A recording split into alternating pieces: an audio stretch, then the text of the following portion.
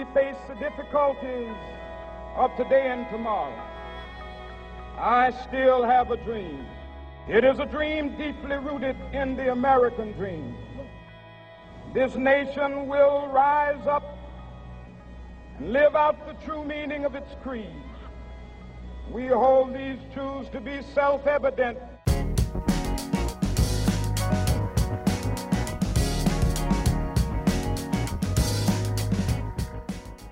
Good evening and welcome to episode 2 of the Policy Dialogue series with alumni, staff, faculty, and students from the University of Maryland School of Public Policy. The views expressed do not represent official positions of the school or alumni network, but our goal is to discuss specific policy solutions that can address and solve the current local, national, and international challenges we face. We are recording this on October 1st, 2020. My name is Evan Papp, and I graduated with the class of 2011 with a focus on international security, economic policy.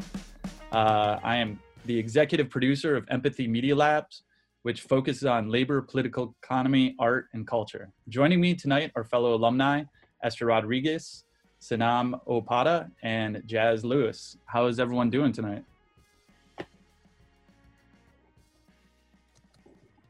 I'm doing okay. I'm happy to be on with everyone. To those watching for the first time, my name is Jazz Lewis. I graduated in 2014 from the School of Public Policy. I also went to Maryland undergrad. My focus in School of Public Policy was international development and federal acquisition. I served in 2 capacities, one on the Hill, working for Congressman Steny Hoyer as a senior policy advisor, focusing on issues of criminal justice reform and economic mobility. And I also serve in the Maryland legislature as a state delegate representing Prince George's County. And I'm happy to be here. Thanks, Jess. Who wants to go next with the introduction? I can go. I'm doing well. I'm very excited to be a part of this conversation. My name is Sanam Opada, and I am a recent grad from UMD class of 2020 in the undergraduate program. A little bit about my background. Last summer, I interned with the Congressional Black Caucus Foundation, had the opportunity to work on the Hill for Congressman Elijah Cummings. I continued that internship in the following fall semester, and then after that, I interned for the Oversight Committee in the House of Representatives, and now I work for a congressional subcommittee under Oversight. Very cool. We're happy to have you on, especially on such short notice. And thank you. Esther, please. Hi again. My name is Esther Rodriguez. I graduated with the School of Public Policy in 2018. I was part of the very first undergraduate cohort. It's a fairly new major at the University of Maryland. After graduation, I pursued a master's in education policy at American University. Just graduated in May. And currently, I am at the University of Maryland. I am working in 2 capacities, one with undergraduate studies to help recruit and help with programming. And I am also working on a brand new initiative called Civic Maryland. And the purpose is to increase civic engagement, education, participation, not just on campus, but community-wide. It's great to be here. Great, thank you. So tonight we're going to be discussing policies around the COVID response, the Supreme Court, and the election. But first, let's talk a little bit about the presidential debate, or I don't even know if we can call it a debate, between Donald Trump and Joe Biden. Did people watch it? What are the general thoughts? Who wants to go first on this one?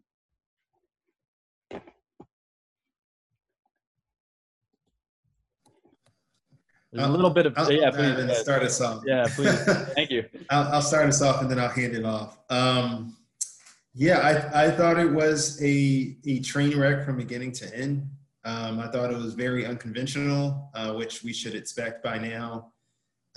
It seemed to me at certain points I couldn't tell if the President Joe Biden and former Vice President Joe Biden were the ones debating versus President Trump and the moderator, who seemed to not be able to get control substantively, I thought the debate was lacking. It didn't really seem like we were able to get much substance out of that conversation, as opposed to more of like just a raw show of power and badgering of one another, like who can talk over each other, who can fluster one another.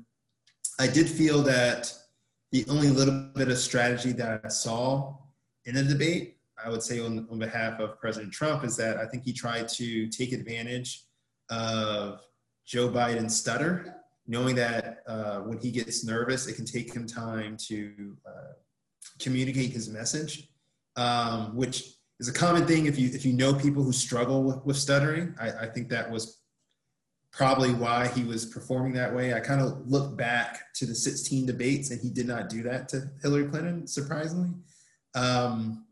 He stalked her across the stage, which he didn't do to Biden, but the talking over was new. Joe Biden, I thought he did a really good job talking directly to the camera, to people, trying to focus the conversation on everyday people and how policy affects them. That I thought was the only takeaway I could get from the debate. Great. Sanam, if you want to, were you able to watch it as well? What was? Yeah, I did tune in. I didn't watch the entire thing. I don't think I could stand it for its entirety, to be completely honest. I wasn't surprised with like the lack of decorum in that space. I wasn't surprised with the way that the president conducted himself. I did feel that, some low blows and shots were thrown, which again isn't unsurprising, but I think just a little bit disappointing to see people, of that degree and stature kind of behave in that manner. And one thing that really struck me was the topic of race when it came up, and when the president was discussing how he is going to be eliminating like cultural competency training, cultural sensitivity training. And I was just very, very, very upset to hear that. And that was something that struck me for sure, especially in light of all that's going on with the Black Lives Matter movement and whatnot. But yeah. I mean, I think I, like most people, were kind of glued to the TV, half shock, sometimes nervous laughter, sometimes yelling. At least I was. But I was also on social media, and I was texting a couple close friends. And a friend of mine who spent a lot of time on the Hill, he's a lobbyist. He was also with the National Hispanic Caucus for state legislators. I think his last post after watching the debate pretty much sums it up for me. And he said, "Can't shake the sinking feeling like we've reached the nadir of the American Republic." And I actually do think we can get lower, but I'm not gonna lie, I am petrified, and I'm not normally this afraid. I knew when he won in 2016 that the effects of this election were going to be catastrophic, but I never expected something like this. So that debate didn't do much to put me at ease. But yeah. Yeah, I mean, nothing is surprising anymore, I guess, in American politics. Obviously you'd want to cut off the mic, but that wasn't negotiated beforehand. There was no control. Chris Wallace just completely talked about $750 in taxes from Trump. And as Biden was getting into it, Trump jumped in, shut Biden down from talking about it, and Chris Wallace moved to the next topic. If I was Biden, I would focus more on Trump's, being a money laundering crime syndicate family. And I would focus on the fact that he's constantly, beyond all the terrible things he's done, focusing on the labor piece, that Trump is constantly has, screwed all of his contract workers throughout all of his businesses. And I do a lot of work with unions on editing the Labor Radio Podcast Network. That's not necessarily my background, but I've been really trying to learn more and more about it. And Trump is horrible for unions. but 50% of these rank and file members are going to be voting for this guy because of a false consciousness that they think that he's representing them through his rhetoric. And Biden is doing a good job. He took a train from Cleveland to Johnstown after the debate, and I love seeing him on the Amtrak. I think we need to rebuild our trains, and I think Biden should really be attacking him on those two lines. Well, he can't really attack him when he can't get a word in edgewise, right? True, very true. I mean, and I also think Biden is, he's old school. He's going to try and keep it clean. He's not going to go after his family, however corrupt they are. He's just not going to do that. And it's not because he doesn't want people going after his kids, but like, he's just not going to do it. He comes from a different era, and, he still wants politicians to be decent people. Even if they disagree, he's still one of those people that wants to lead by example, right? So I don't expect him to go boxing next time, if there is a next time. President tweeted today that he is not going to agree to any changes because, it worked for him the last time and he clearly won that debate. And, it's all about his ego. It's like, this isn't about winning or losing a debate. Honestly, it's about, at this point, for the most part, most of us know who we're going to vote for, right? It's about trying to convince those that might, for whatever reason, be on the fence, right? And he thinks that he won't agree to any terms. So it's possible that they might say, okay, then we won't participate in the next two debates. I think, so I put myself through the punishment. I watched the whole thing. And my wife told me not to. And like Esther, I went through moments of laughing like this can't be real, to being angry like I can't believe this is real. Like, we know this is our representation, but it's hard seeing that because we don't actively watch him every day, right? And to imagine like that is what is in the Situation Room, right? That is the one who's representing us to world leaders. It's not even horrifying. It's just angering. It's just angering at this point because it's not what we think, or people who think of America as a positive thing wants to see either. It kind of displays a lot of the things that we are challenged with on Front Street. But I'll say, from watching the whole thing, the first third, I think President Trump kind of dominated, just speaking over Biden, and both Chris Wallace, the moderator, and Vice President Biden were trying to adapt to that. It wasn't anticipated. It wasn't what was agreed to. So if you only watch the first third, I feel like, just who got more words in, if that's your measure, then Trump definitely won, right?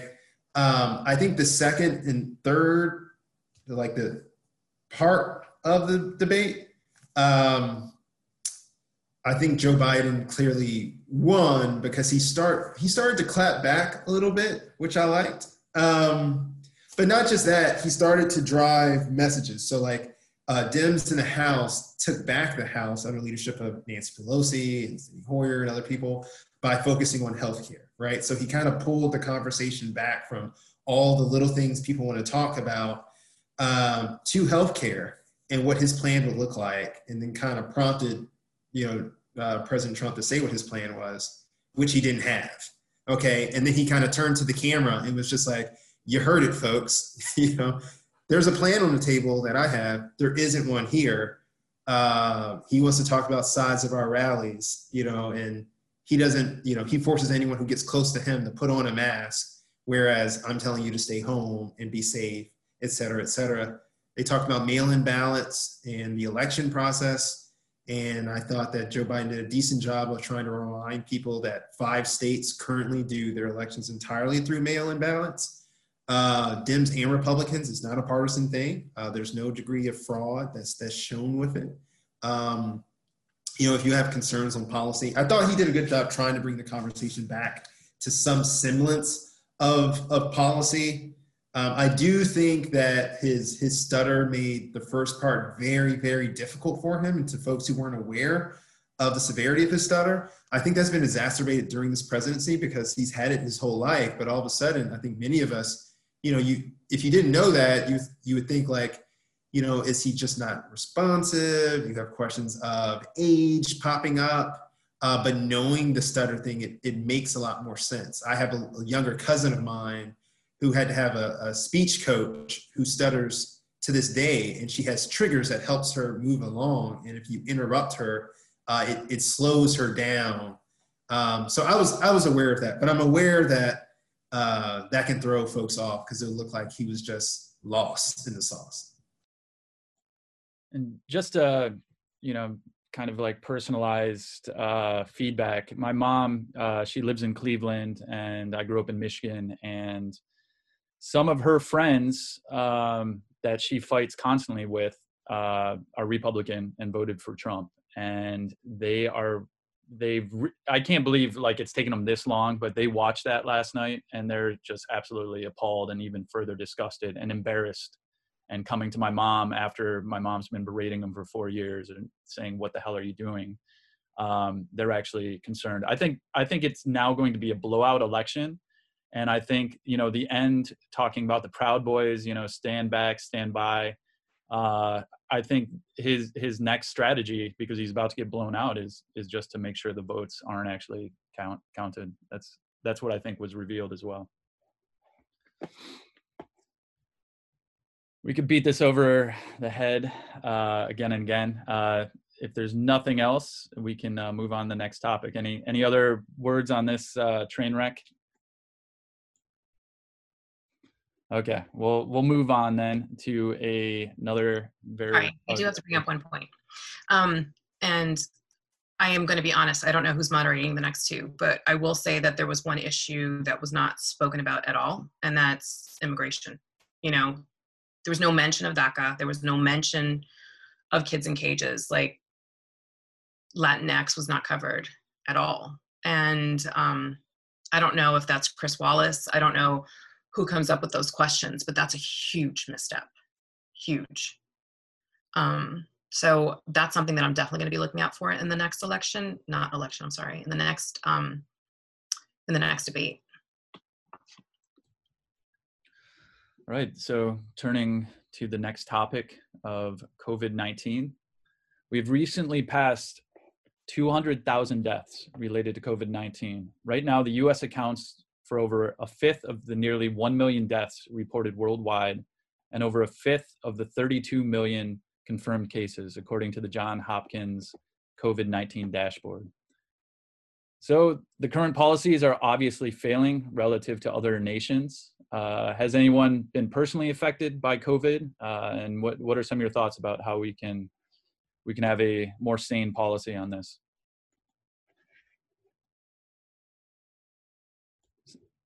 Sanam, if you want to, yeah. I was just, so I have had relatives that have unfortunately contracted COVID. Thankfully, they're fine and in good health, but it definitely has impacted my family. And furthermore, with the position that I hold now, the subcommittee that I work for is called the Select Subcommittee on the Coronavirus Crisis.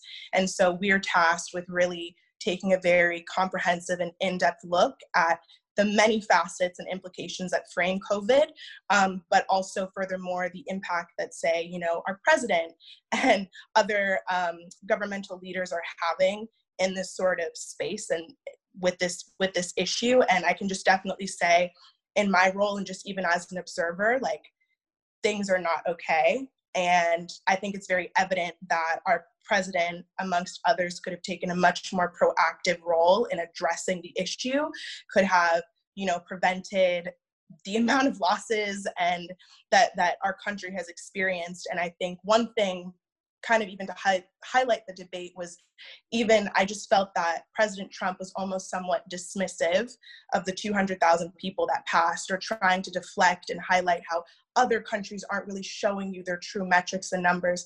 That shouldn't even matter. Like, we can boil it down to a matter of comparison, but we also have to focus on what we are actively doing. And it's clear that we're not we're not handling it as we should. And unfortunately, many more people are going to die because of the approach that's being taken or lack thereof. Well, Senum, you know, he said it is what it is. Right. I mean, you know, I don't understand how his fervent supporters, right, can completely disregard that. Like I can't get it around my head. And not to minimize like 9/11, but obviously this 9/11, there was a lot of comparison, right? Because, you know, people look at 9/11, the way the country handled it, the way, you know, we kind of responded, got together, and really, you know, unified for this, right? After it happened. Like, what's the difference, right? Except for the fact that this is so much larger, right? And so much of this was avoidable, you know? I'm not sure if the number is exact, but, you know, the estimates are about 90% of the deaths could have been avoided had there been really, you know, specific and, you know, just restrictive measures put in place, you know, as soon as they knew the extent of this, which was pretty early on.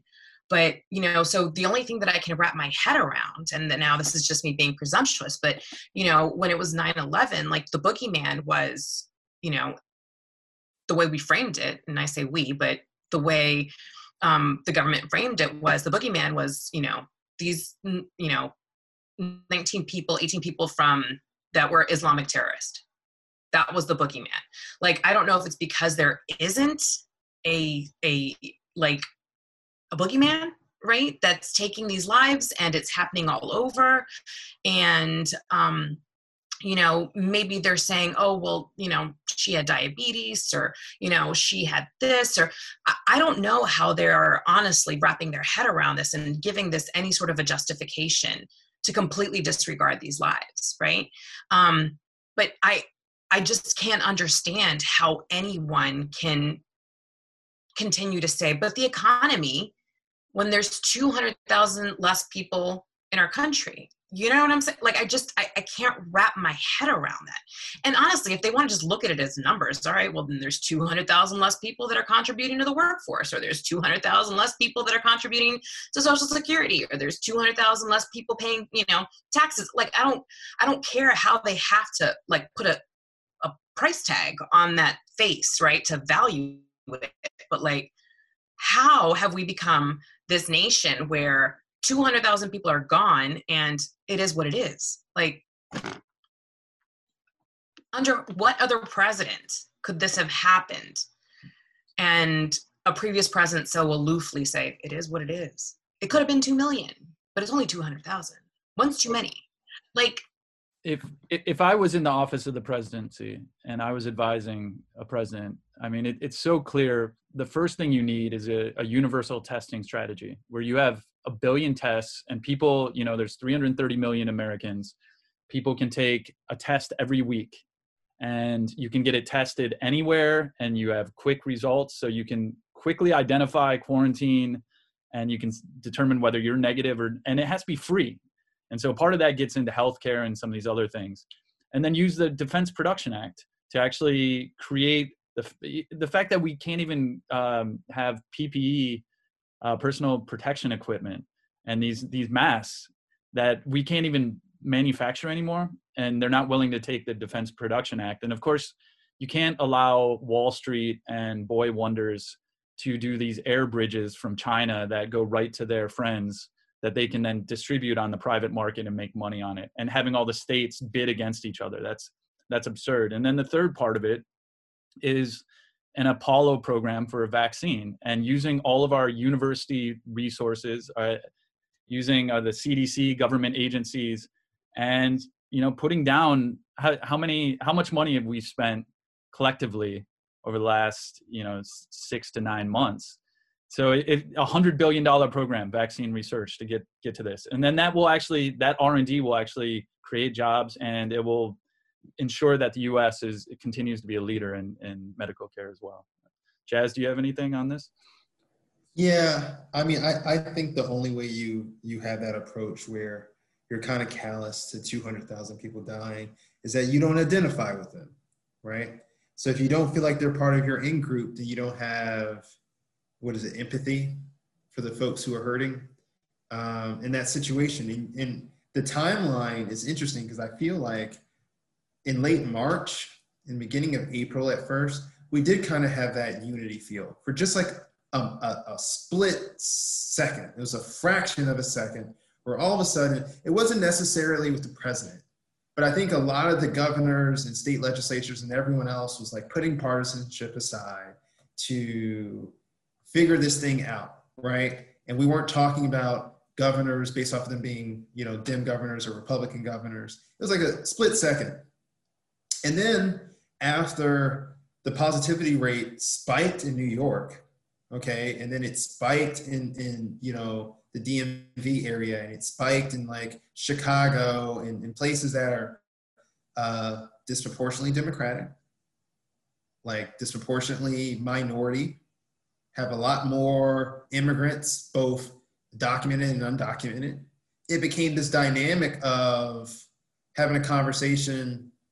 I just remember the timeline too, because on the Hill, it was the difference between like our first big CARES package, and then right around the time we were talking about heroes in the House, and all of a sudden the Senate didn't want to play ball anymore.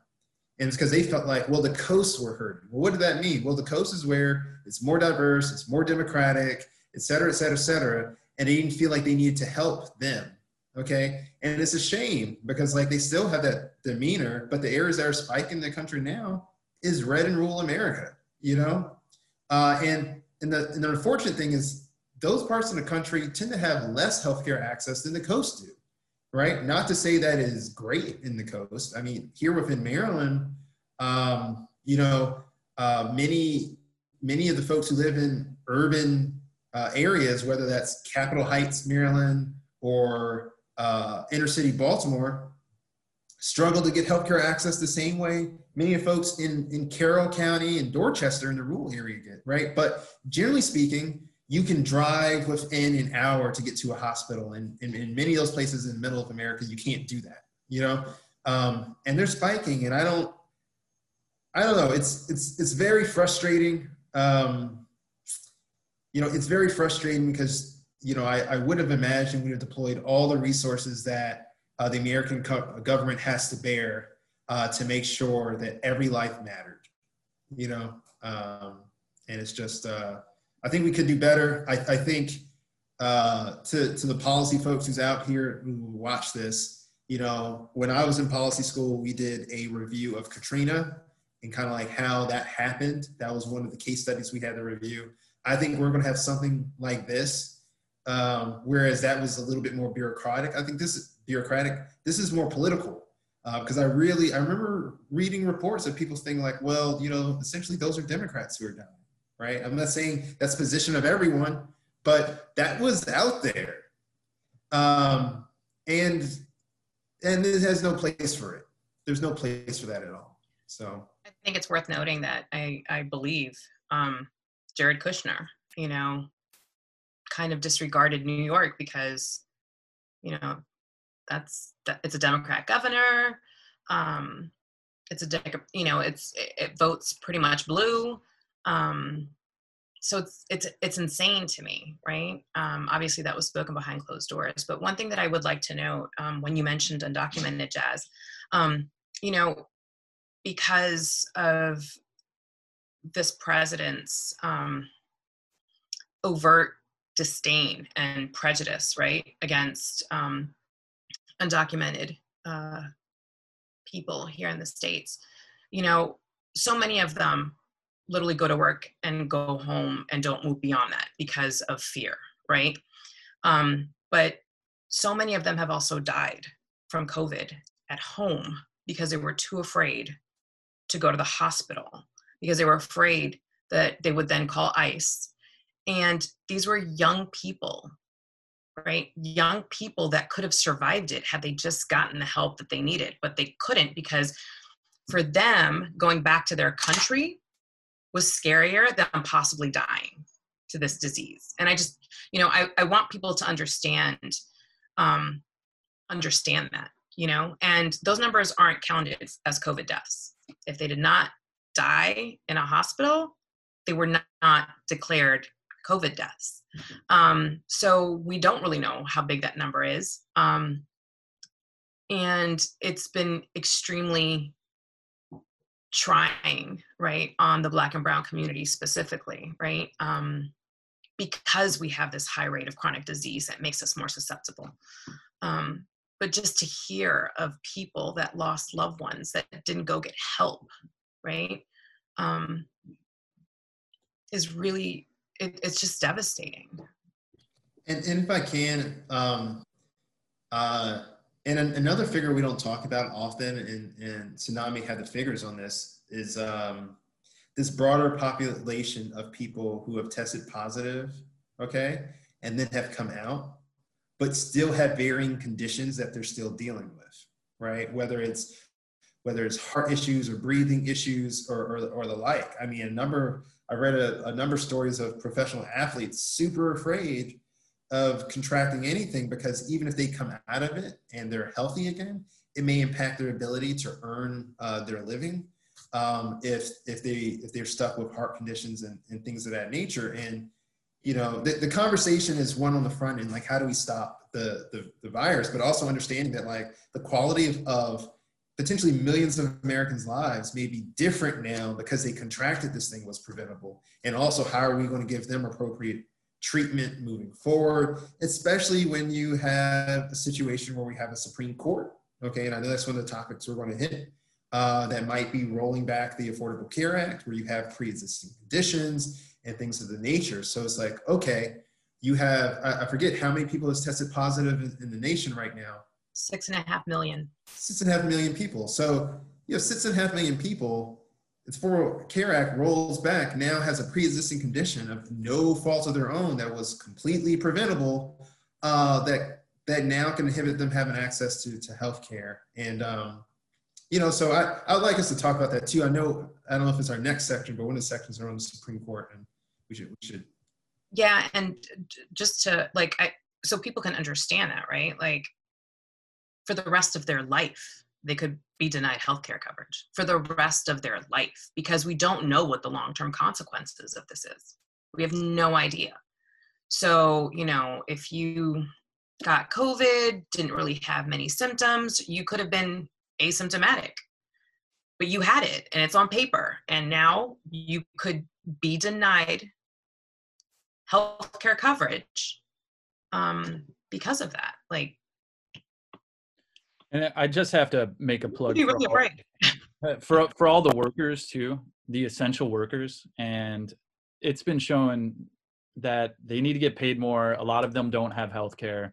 All of the Bezos employees from Whole Foods and elsewhere, and all the logistical chains, a lot of them don't have health care, and they're living on Medicaid and food stamps. And it's absolutely insane that this 100 billionaire, 200 billionaire person can't pay his workers enough. And also focusing on meat processing plants. There's a lot of these meat processing plants you talk about that are completely dependent on low-wage workers living in very dangerous, precarious situations. And they were keeping them packed in together. And now they're, working with Congress to try to prevent any liability going on. So it's really important to focus on the workers. But the next topic is the Supreme Court, and we're going to hit all this. But Sanam, did you want to add anything else? I am curious about, on the committee, is there a bipartisan agreement, or is it even lost at that subcommittee level? So I, excuse me, I would say that I wouldn't say that it's bipartisan. I would say that it is very partisan, even in terms of examining just the scope of the issue. Obviously, I think the members do consider it to be a very urgent matter, but I wouldn't say that there is a foundational level of agreement or unity in terms of how to approach it, how to tackle it. Again, some of the very other issues that we mentioned just in this conversation alone are things that are debated on heavily. And so similar to, President Trump, for example, and the way that he is approached, I think that sentiment is shared amongst some members that do sit on the subcommittee. And there are some members who feel who feel that the president has done an excellent job at remedying the issue and addressing the issue. So it's definitely trickled down within this space as well. But then on the other hand, you do have some very fervent actors who don't at all agree with what's happening and are working tirelessly to make sure that things are being addressed properly. But if you don't have that top-down support, it's hard to kind of get things rolling. Great, thank you for that. So moving on to the Supreme Court. So some say that Trump's top accomplishment beside his $1 trillion tax cut is the remaking of the federal judiciary based on Senate Majority Leader Mitch McConnell, who has appointed over 200 federal judges, most of which are determined by Leo Leonard's Federalist Society. So now after the death of Supreme Court Justice Ruth Bader Ginsburg, President Trump seeks to appoint a third justice after Neil Gorsuch and Brett Kavanaugh. And these judges will be with us for generations. So I guess going into it, Amy Coney Barrett is the nominee. How do you think this is going to play out in the coming weeks? And I'm just going to kind of open the floor to anyone who wants to take this first. She's going to get nominated. I mean, she's been nominated, and she's going to become the next justice. I mean, she is a woman who is going to undo everything that RBG fought so hard to get through. Like it's the irony of this is just insane to me. Like, it's just devastating. I'm sure everyone's read that or seen it somewhere, like on social media, like every door that RBG opened, for Amy to be able to get to this point, she's going to close as she walks past each one. And it's, it's like, it's devastating. It's devastating. But I do really want to just say that the grit of RBG to be fighting cancer, still hearing cases, still writing opinions, is just a testament to just how badass she was. But the reason why more women need to be in positions of power, because I think most women can agree, that we kind of never stop, even when you're really, really sick, like we're caregivers and we're take caring, and she knew like the weight of her role. She knew that. Like, I can't imagine the burden that felt like. I really can't. And God knows she tried to hang in there, and it's just devastating. I mean, have you heard about the People of Praise cult connected to Amy Coney Barrett? Yeah. So it's essentially, so if as a Supreme Court member, you want to be independent from outside influence, and the whole premise of this cult is that what they used to call handmaidens of the women part of the cult had to submit themselves not only to their husband, but to their local chapter leader. And they have to submit lists every day and like financial reports. And I think you could pull that thread a little bit. I know people attacked Dianne Feinstein when she got affirmed in 2017 to be on the lower courts. Feinstein did bring that up, Senator Feinstein, but it's problematic. And me coming from a background in Catholicism, there is a civil war happening in the Supreme Court between the current Pope Francis and the old Pope Benedict that is more aligned with the Knights of Malta, the Opus Dei, some of the super far right Bannon, Newt Gingrich groups that are coming through, and she personifies that, unfortunately. Some of I think the biggest problem, and the whole Pope Benedict was much more connected to a lot of the pedophilia as well. But I'm getting off topic. So if I may, first I would say Politically, there's nothing to stop her getting appointed. They, the Senate Republicans have gone on their tour to say they're going to be hypocrites and appoint someone when there's an election just 3.5 weeks away, when they refused to appoint Merrick Garland a year before. And particularly Merrick Garland was, President Obama intentionally picked someone who's a moderate to try to appease, to make the court less partisan. And they picked someone who is a clear partisan, which I think, just from the public policy standpoint, when we talk about the institution of our government, I think we really need to have a conversation about the erosion of our institutions, because the only reason why people follow the law is because they believe the law is fair and non-political. And the more political it becomes, the less likely people are to adhere to the law, and it breaks down the cohesion within our country. I do want to say that RBG was a legend that will never be met.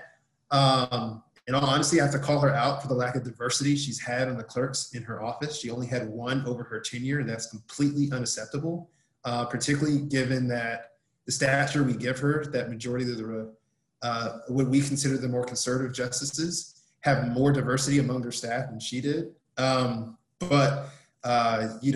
She is notorious, and I give her all her praise, but I got to be fair on that. For Barrett, I don't know. I mean, I'm hopeful that the whole purpose of having a Supreme Court where you're appointed to for life is that once you get there, you can be free from the influences of special interests and partisan politics to do what is ultimately right. And maybe she does, right? Many people thought that the Affordable Care Act was going to be abolished a few years ago, and Chief Justice Roberts ended up voting with the more liberal wing to maintain it, okay? He had some conservative concerns on why he ended up voting to maintain it. But you don't know. In fairness, you don't know. It's not hopeful given her dissents, but you don't know. But I am more concerned about how the appointment process for people getting on the court from when Ruth Bader Ginsburg was appointed to now. Back then, it wasn't multi-million-dollar campaigns run by corporations and other special interests. And now it is. And I think that's a serious problem for the cohesion of our country. I just have to interject too with the partisanship. I mean, the Federalist Society, led by this guy, Leonard Leo, he is actually a bona fide representative of the Knights of Malta. It's insane, and you look at the Federalist Society, and they have tremendous influence on creating this new judiciary. And even Brett Kavanaugh, no one ever really went deep into the fact that he got his a $200,000 of debt paid off right beforehand. He got country club paid off. He got his mortgage paid off, and no one knows who actually paid that off. So you would hope these people get into office with integrity, or at least independence. I'm kind of concerned, not. But I guess what can you do if you're the opposition? Do you just boycott the hearings, or do you go through the procedures? Do you try to stack the courts afterwards without saying it right now? What are some of the strategies and tactics that you could employ? The courts used to be bigger than they are now. It wouldn't be stacking; it'd be returning. But tomato. I think they should participate in the hearings. Personally, I think they should still try to get Barrett on record for saying what she believes, what she would potentially intend to do, because it builds a case that, maybe she shocks.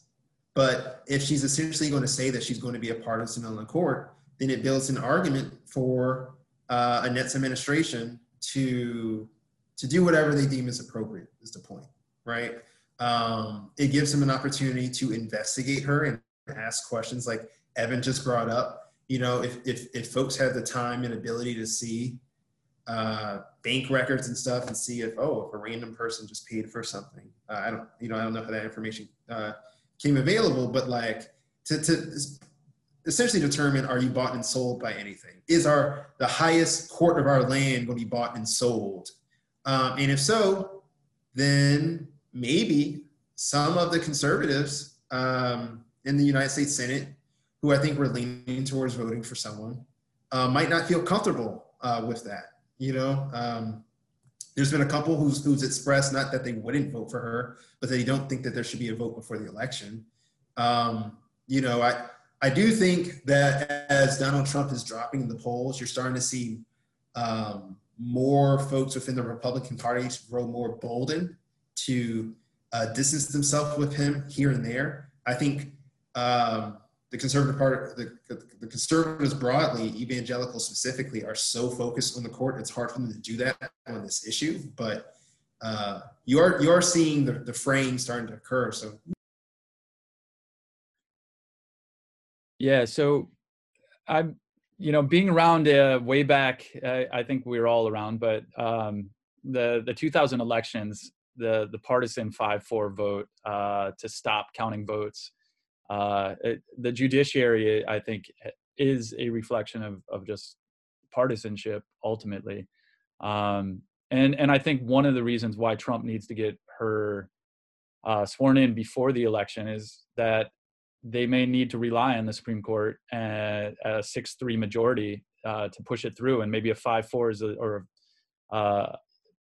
whatever it is right now is a little too close. The 5-3 may be a little too close because a Republican may waver a little bit to give the election to Trump, but a 6-3 will ensure that happens. But anything else on this before we move to the election integrity? All right, cool. Well, I'll jump in, and as we get into our final topic, the election is, less than 6 weeks away, almost 5 weeks, I guess. So Vox wrote on September 14th, the United States has a president who received nearly 3 million fewer votes than his Democratic opponent, and over half the country lives in just 9 states, which means that less than half the population controls 82% of the Senate. Intentional efforts to make it harder to vote, such as voter ID laws, are increasingly common throughout the states, and the Supreme Court frequently approaching voter suppression with indifference. And of course, there's gerrymandering, and a lot of the elections now are being funded by wealthy donors. So we can talk about a lot of different issues under this topic, but I just can't think of what could be more anti-democratic than a system that allows a minority to rule the government. I think this needs to change. But as we go into these elections, I kind of want to just open up the floor. What are you thinking? What are you doing to try to get the vote out? And yeah, what are you preparing for? There's a lot there to unpackage. Okay, so regarding the elections, right? It's funny that Jazz was talking about Supreme Court and how we have an election in a few weeks. People are already voting now, right? So we are in an election. And this is going to be a historic election because of the level of Democrats that are going to be voting by mail. Historically, that's a Republican thing to do. The GOP has honestly been brilliant in terms of pushing education around, mailing in your ballots. I mean, that's literally their MO. And so it's ironic again to see Trump, literally biting away at that process, right? After they've spent so much time, to so much time, energy, and attention, efforts into getting people to trust the ballot. That being said, I think maybe Trump was a necessary evil because I think we've now realized just how fragile our systems are. No one has ever tried, right, to test the boundaries, test the limits, test, the powers that are supposed to be checking and balancing, right, our branches of government. So I think, and I hope, if he doesn't win, that that's going to be something that we somehow codify. But moreover, and I don't know what this means. I don't know what this looks like. And I'll be honest, I'm very afraid of saying things and then not fully thinking about what happens if it's on the other side, right? Like if it was for us, like if that was attempted, right, to go against Democrats.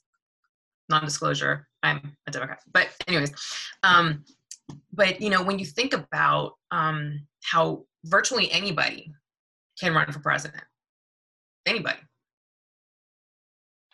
And if you get enough support, you can be president. So here's a man who, on paper is just shady. I mean, shady, has always been shady. Everything he touches literally dies. The only thing he's been really smart at is branding himself. So because people see Trump something everywhere, they automatically think this guy is just a brilliant businessman. He's actually quite the opposite. And so now here we are, like I can't get a job, for the federal government if I've filed for bankruptcy. How has he filed for bankruptcy? I don't know how many times. And he's the president of the United States. Like he has debt. Like the amount of debt that this man has is insane. But if I had a $50,000 Nordstrom card, I would be a risk to work at the federal government because I could somehow be coerced, right? To somebody pay it off for me. And then all of a sudden I could be a little crooked, right? Like how do we not have systems in place, even for our elected officials? And that's why I say I feel like I'm speaking this out because I do want absolutely anyone to be able to run for office. Like the only way we're going to change all of these systems and the way our government functions is through representation. So I want to continue to see, people like Jazz Lewis, people like Alexandria Ocasio-Cortez, have these incredible careers, right? And maybe it shouldn't have happened, right? At least on paper. And I don't mean anything against you, Jazz, because I honestly have no idea what your background is. But for a Puerto Rican girl, who was waiting tables one year and then she's, sitting in the Capitol building, grueling people, crooked people, it's pretty badass, right? So I don't know how to protect that process at the same time. And I'm not going to say that there aren't any crooked Democrats, because I'm sure there are. I know there are. But what I'm saying is they have the Steve Kings. They have, the Donald Trumps, just crooked people, or proudly racist people, right? That can get elected. Like, how can we change that system, right? To make that more intact? Like, we cannot ever be in a position if this man gets voted out of office. And I say that honestly. Evan, you started this podcast off by saying that this is a blowout. I don't agree with that. Yeah. I just don't.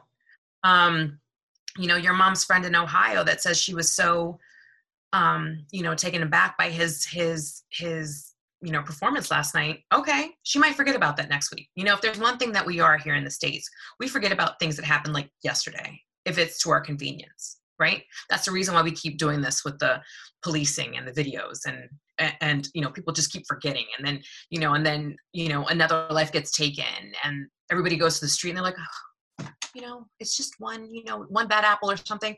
Like, we tend to forget these things. So I don't trust your mom's friend in Ohio, honestly. But moreover, if this guy gets out of office, right, how do we protect ourselves from this ever happening again? Because he's literally, if he gets reelected, literally screw our democracy. So, I mean, that's just a reality. So let's kick it to the people on the Hill.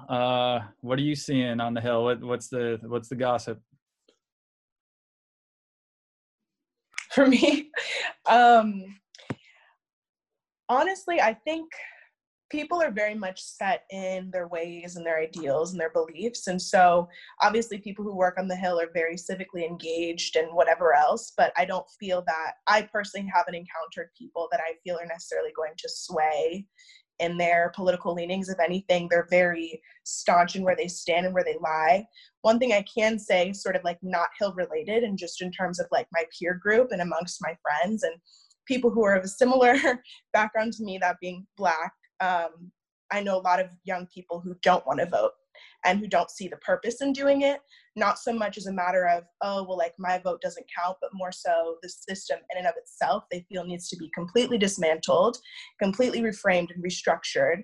And therefore they feel that whoever they vote, even if that person is maybe leans closer to their ideals or viewpoint, isn't really going to see them. And I think sort of to reiterate the point of, you know, the Black Lives Matter movement and issues of police brutality and whatever else, I think these are just very telling instances of like, okay, yes, like we're voting, we're doing this, but do the individuals in office, do those individuals who are supposed to be representing us truly see our humanity? And are they going to ensure that they protect that at all costs? And so a lot of people don't feel that way. I know for myself, I'm going to vote and of course encourage my peers to vote and whatever else. But I don't think that there's a very collectively shared belief that like their vote is going to change, you know, the fact that they're in poverty, the fact that they can walk down the street and, you know, be profiled and in turn lose their life at the hands of an officer. Like all of these things, like the vote to them does not matter. And I think that those are the individuals that people like Donald Trump, well, maybe not Donald Trump, but Joe Biden should really tap into because they don't feel seen. And those votes could be vital in changing the tide of the results of the election, because I don't want to be cynical and say that Trump's going to win again. Like I really would pray and hope that he does not. But similar to what Esther said, I wouldn't be surprised if it happened. I just want to say that Sanam and I were actually texting back and forth, and I do think that was a huge missed opportunity for Biden during this debate. There was a specific question asked about policing, and you know he hit. He hit us with there's a few bad apples, and like we need to stop pushing that narrative. We need to stop pushing that narrative. And the reality is, even if you're not or don't condone, right, that kind of activity, you know, if you're silent, you're complicit. I mean, that's just the reality, because we're talking about people's lives here. So it was a huge missed opportunity for him. I think he could have delivered, I think he could have delivered an answer with a lot more conviction, right? And again, missed opportunity. If I was one of Sanam's friends, you know, and I see that, I'd be like, see, there's no point in me voting. You know what I'm saying? And what I would say to Sanam's friends is, you know, 200 judges, right, Evan? What if Biden, you know, if Hillary could have nominated 200 judges and they should have been put, like they would not. That's how we hit the policy, right? That's how we change these policies. So that way we can make differences in underrepresented communities, right? Yeah. All about the laws. On the tactical side, I mean, I just bring up, why is one side spending so much time and resources trying to suppress the vote and the other side's trying to get the vote out? So that clearly right there, I think indicates something, but I want to pass it on to Jazz. We're running out of time. So Jazz, what are some of your thoughts? I have a couple. I posted in the chat for us that bad apples come from rotten trees, right? Which is a phrase that's come around that I do think on the one side is a missed opportunity, and I would advise anyone close to the president to really give him some advice to think about what that phrase means, because you know, not only do we want officers to speak up about let's say, bad other officers, okay? But officers are trained in an environment that is approved upon by a system, okay? Whether they're commanding officers and whoever.